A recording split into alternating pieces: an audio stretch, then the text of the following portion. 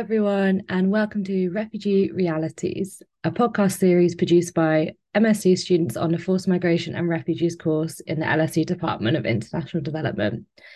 I'm Freya, an MSc Development Studies student at LSE, and I'm really grateful to have contributed to this podcast series in celebration of Refugee Week UK. Throughout this series, we will be discussing the realities faced by forcibly displaced individuals through engaging in conversations with guests from local, national and international organisations. So today I'm introducing Olivia Darby from the Wonder Foundation. Olivia co-founded the Wonder Foundation in 2009 and is currently Wonder's Chief Programmes Officer.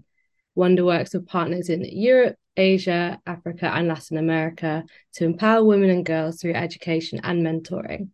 The Wonder Foundation has also been involved with LSE and the Volunteer Centre for several years now, having won the award for Charity of the Year once and being nominated 7 times. Olivia is passionate about supporting migrant women and girls to feel welcome in their new host communities, and Wonder has been supporting the empowerment of migrant women, such as through the Fatima Project in Europe. Wonder has also played a key role in supporting Ukrainian migrant women and their families since 2018, alongside their partner in Poland, Pontes. And since the invasion of Ukraine in 2022, Wonder has continued to help provide long-term support for those fleeing. So welcome, Olivia. Thank you for coming to speak with me today. Thank you for the invitation, Freya. And I've got a few questions. So I guess I've just briefly outlined some of what Wonder does to support migrants and refugees, but I'd like to first ask you to talk more about what role Wonder plays in this, both domestically and internationally. Wonder didn't start as a refugee charity. We started as an education charity with the mission of empowering vulnerable women. And that really came from what we had seen as young people at the beginning and how we saw that amazing projects being run by local women were not getting the exposure, the support that they really deserved. And it was really through listening to those women in our partner projects in different countries and the refugee crisis that we started to really see that this was an issue that was crossing across our projects, whether it was people who were technically refugees or whether it was people who were in forced migration situations of different sorts. We really saw that it was a cross-cutting issue for the women in our projects.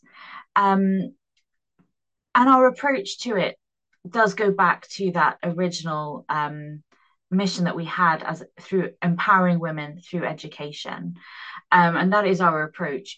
How can we help a displaced woman who finds herself, without the support that she previously had in her country, if she was in a better situation and it was a kind of, an outbreak of war or something that completely changed her life, or if she was escaping a situation where she was under constant persecution.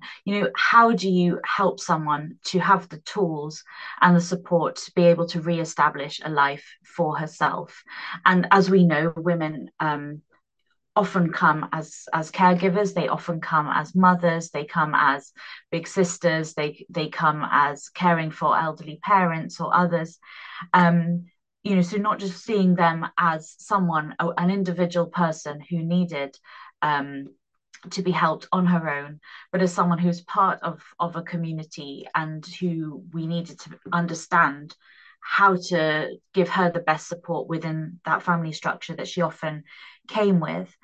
And so between this, our model is very much about giving education, but also giving personal support, and particularly empowering women through mentoring, so that women and girls, there are girls also in our projects, children, are able to gain or regain the capacity to make long-term decisions about their lives, and to be able to put that into practice. And the experience of forced migration, the experience of becoming a refugee, is generally very traumatic. So, incorporating this trauma-informed practice in our work, in helping them to see, to realize that it's not just about getting an education. I think there's often this sense, oh, if you can just teach someone English, or the local language, they'll be able to, do whatever. The effects of trauma are profound, and that needs to be embedded into any support that you're giving to people so that they can truly become the leaders in their own lives again. And if they're girls for the first time, sometimes without family members to be role models for them, as we normally grow up with our parents showing us how to become adults. So in this work, as you mentioned, Freya, we started working in Europe in 2017 with the Fatima project, taking learning that we had from our UK partner, the Baytree Centre, and helping to establish new vulnerable migrant women support projects in Slovenia and in Poland, and then also helping to build up a project in Spain. And that work has only grown. So we're continuing that work now also in Sweden. And of course, with the Ukraine crisis, that's been, quite a notable shift in our work in the last year. But also, there are refugees who come to our vocational training project partners in other countries, particularly in places like the Ivory Coast, where a lot of the local girls in the area we're working in, Abidjan, in Abobo, are either displaced from the civil war in the Ivory Coast or from the civil war in Burkina Faso. So, it's a cross-cutting issue, and it's one that we have been, I guess, privileged to be entrusted by our partners to help with. Yeah, thank you so much for that. Gosh, that was a great overview of everything that Wanda's been doing over the past, I guess, 15 or so years. And I like that you've already touched on the gendered implications of forced migration, because that's obviously something that's going to be a running theme throughout this podcast. And you talked a little bit about how initially, when you first started working for or with Wanda, how you felt that a lot of people weren't getting the exposure they needed. And so I guess this kind of links to my next question, which is, what do you think at the moment are the main barriers facing Wanda in achieving your kind of desired impact? I think, we know that the migration debate, the refugee debate, is hugely politicized. And again, I think, this takes away from what people actually need, and from the fact that if you have a migrant, a refugee, let's say in the UK, but in any other country, who is there already and is highly unlikely to be deported, for whatever reason. I mean, we see that in the UK. You can say that they don't deserve support, and you can say that we don't have the budget to provide support to that person, and you can take away their legal rights. But none of that changes the fact that that person will not thrive without that support, and that person with an education can become economically independent. So, and personally independent, like people who don't thrive have negative health outcomes, they have negative social outcomes. Like a society where everybody is able to do their best for themselves, for their families, is a thriving society. So when it all gets caught up in this kind of political debates about what people deserve and things like that, we kind of, whatever side you're on, it's shooting us all in the foot.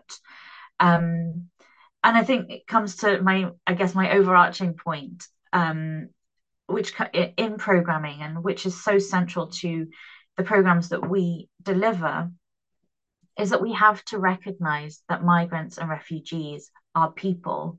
And fundamentally, hopefully, all of our projects take that whole person approach, that this is not just a person who needs to learn English. This is about this person being able to use English and to identify all the ways that her having more education will empower her, and how she'll be able to use that education, and what is appropriate for her actual needs, rather than providing a one-size-fits-all course.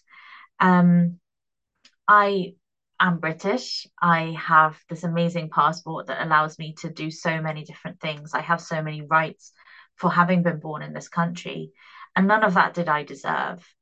I could just as well have been born in a country where I didn't have those rights, or somewhere very unstable, somewhere very unsafe.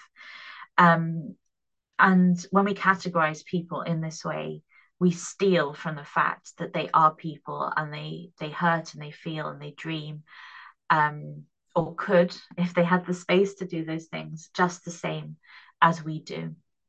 Thank you, Olivia. I think it's really clear how Wonder's work to support migrants and refugees is really integrated into the whole person approach, and how it's really linked to like Wonder's overarching goal to empower migrant women and girls.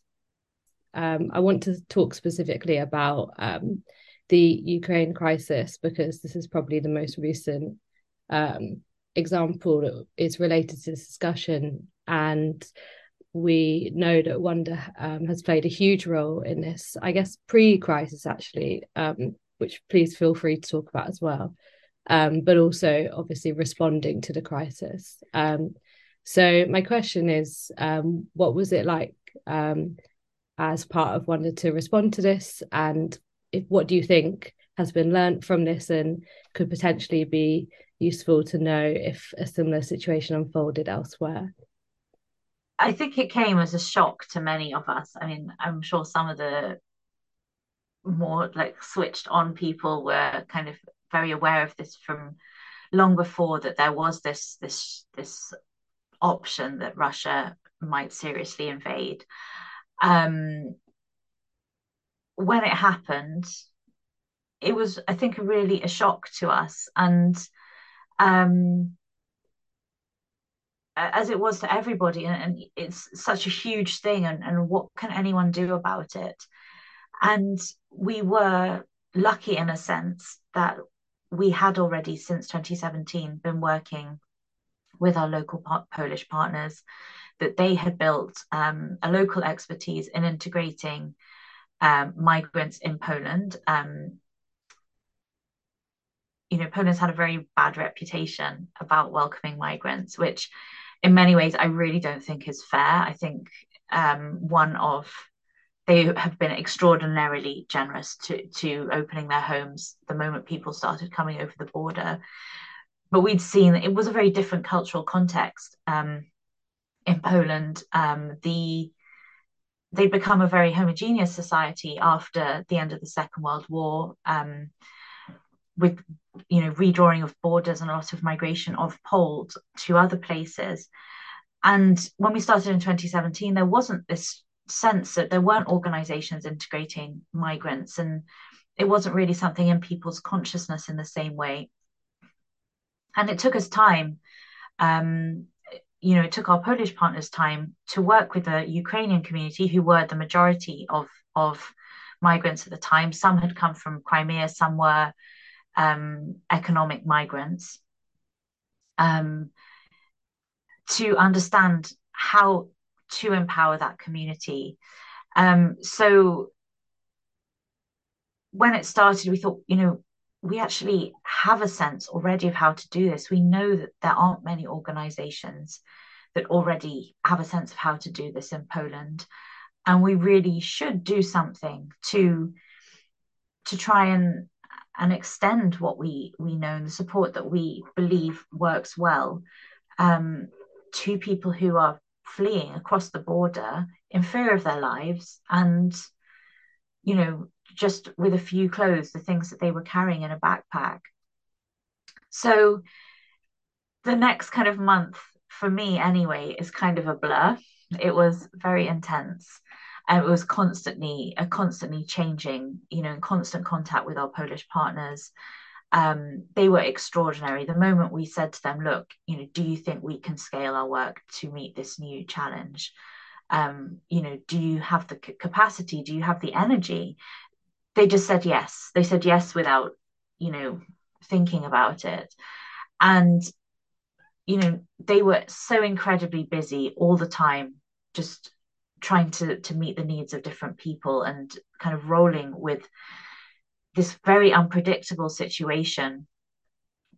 And so, I mean, for me, it was exhausting. It was absolutely nonstop, but really being spurred on by the fact that what did I have to moan about? Like nothing. I might have been tired, but I had a bed to sleep in. Um, we had this amazing team, wonder team around us who really put so much energy and extra energy into this, knowing that it was such an important thing. Yeah, thank you so much for sharing those insights onto your experiences. Um, and yeah, I'd be interested to know what you think can be learnt from that situation, and or if you think that this is not something that you can simply like transport certain experiences from one situation to another. I think one of the lessons is that, people really have the capacity to be generous. I think we sometimes look at the world and there are so many problems and we think, it can have a very negative sense of, change isn't possible, the world's such a difficult place. I think with the Ukraine crisis, we saw that people could be incredibly generous.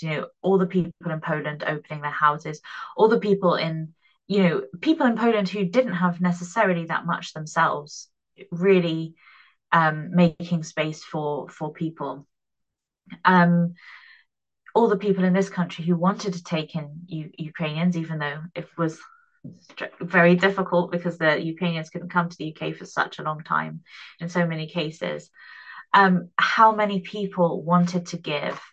I think all of those things are really impressive and something that we should always remember in the future, because people do have the capacity to be really generous and to be generous in extraordinary and quite heroic ways often.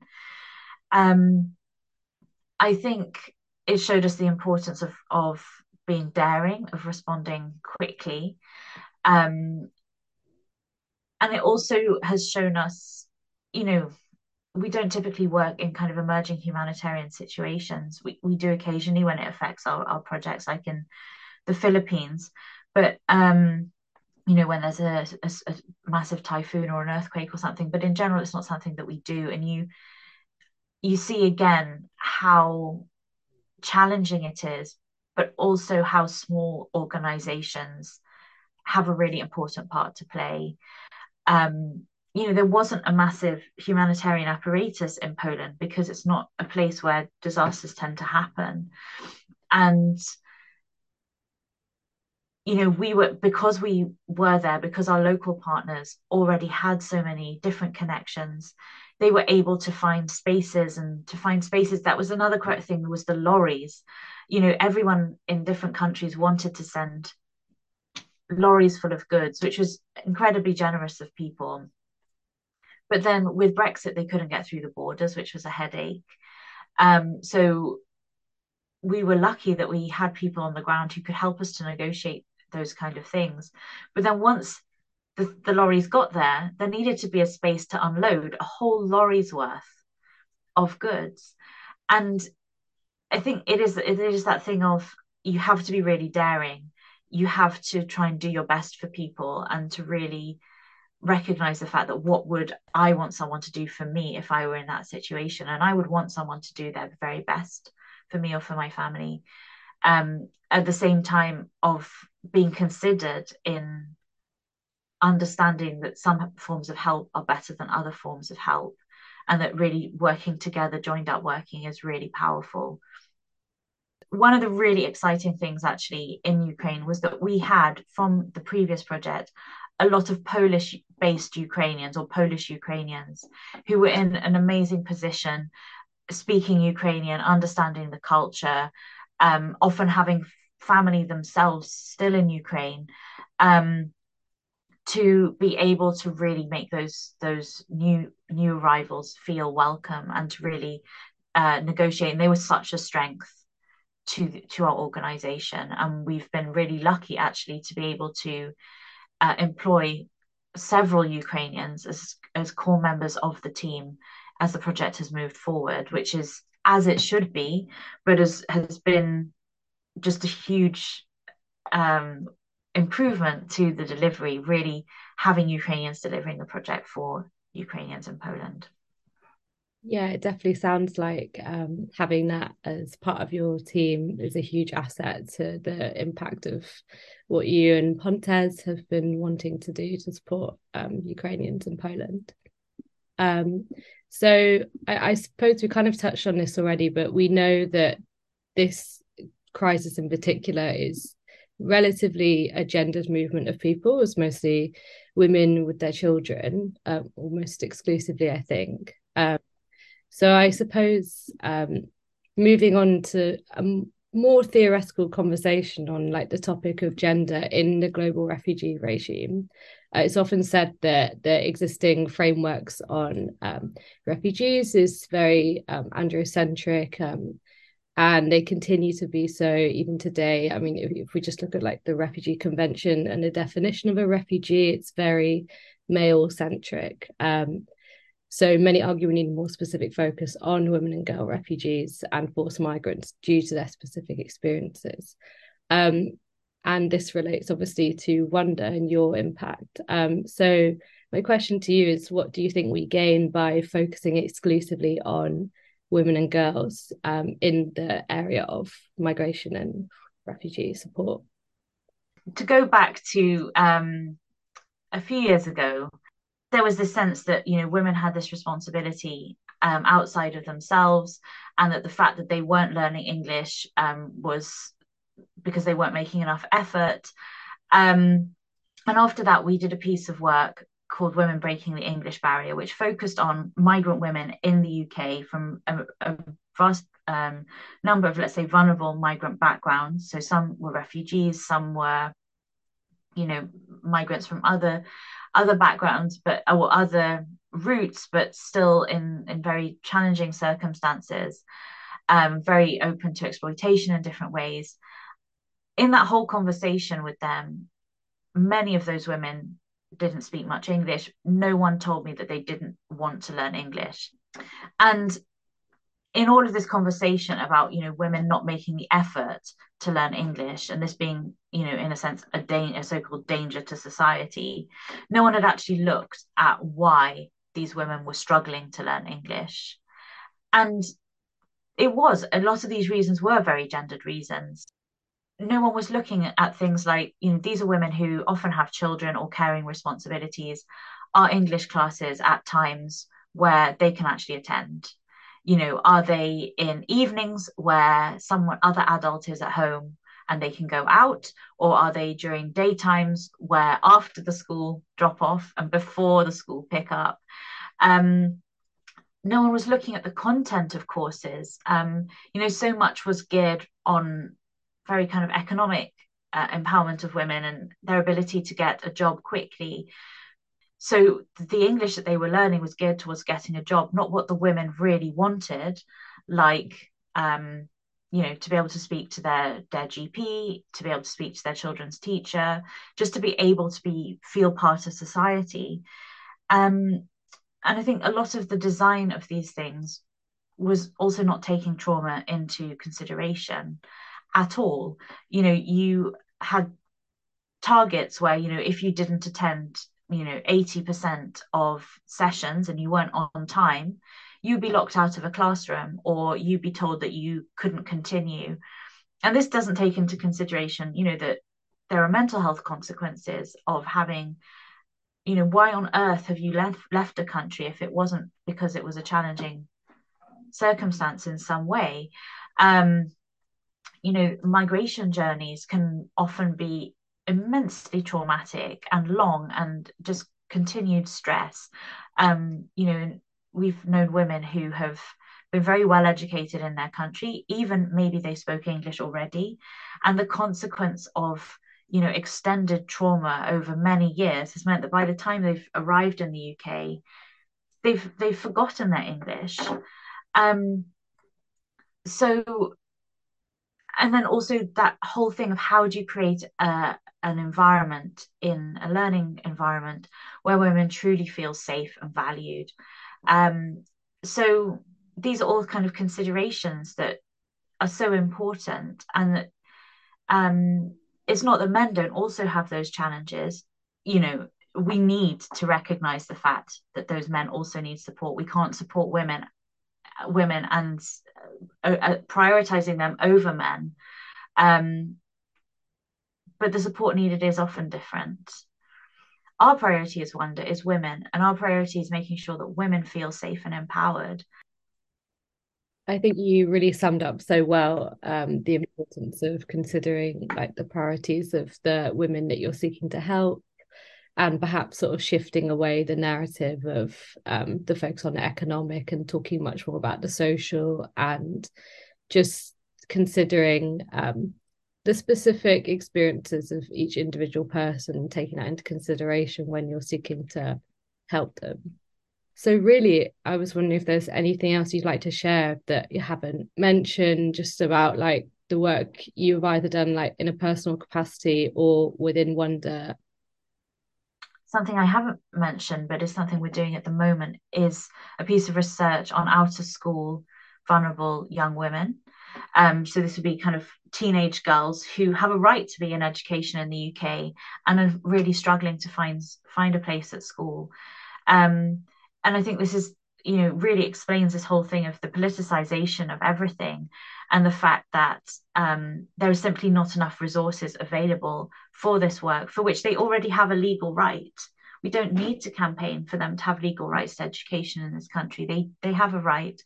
But because people don't have enough resources, and because people honestly probably don't care enough, it is not being made easy for them to get that place that they have a right to.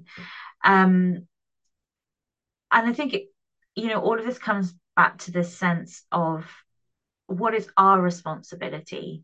Not everybody works in a charity, and not everyone wants to, and not everyone should. We all have different strengths and different, everyone needs to do everything to make society work well. But all of us have a role to play in making migrants welcome. All of us have a role to play in having our eyes open to the needs of other people, and making that effort to spend time and to be in places where we might encounter those people. It's not enough to say, oh, well, I don't naturally meet these people.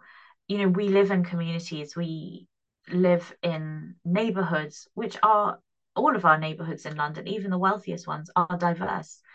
We can easily meet people from other backgrounds, and we can easily make them welcome if we just put the time and the effort into it. And I think to listen to people,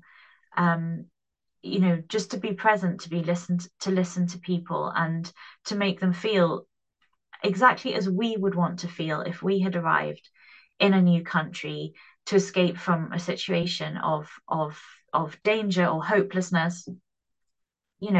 How would we want to be made welcome, and how can we be part of that, building this new and better society where all of us can thrive? Yeah, I think that really rounds up everything that you said so well throughout this conversation, and just, I guess, the continued focus on empowering people to thrive is so refreshing to hear, because I think a lot of the narrative around migration, particularly in this country, but I think more generally, is quite often quite negative, and it's been such a refreshing conversation to have such a positive perspective, and backed up by so many amazing personal stories and experiences. So yeah, that's the end of the conversation. I'd like to thank you so much for being willing to talk to me and have this conversation. It's been honestly so nice to have. Well, thank you, Freya. I'm delighted to have been asked.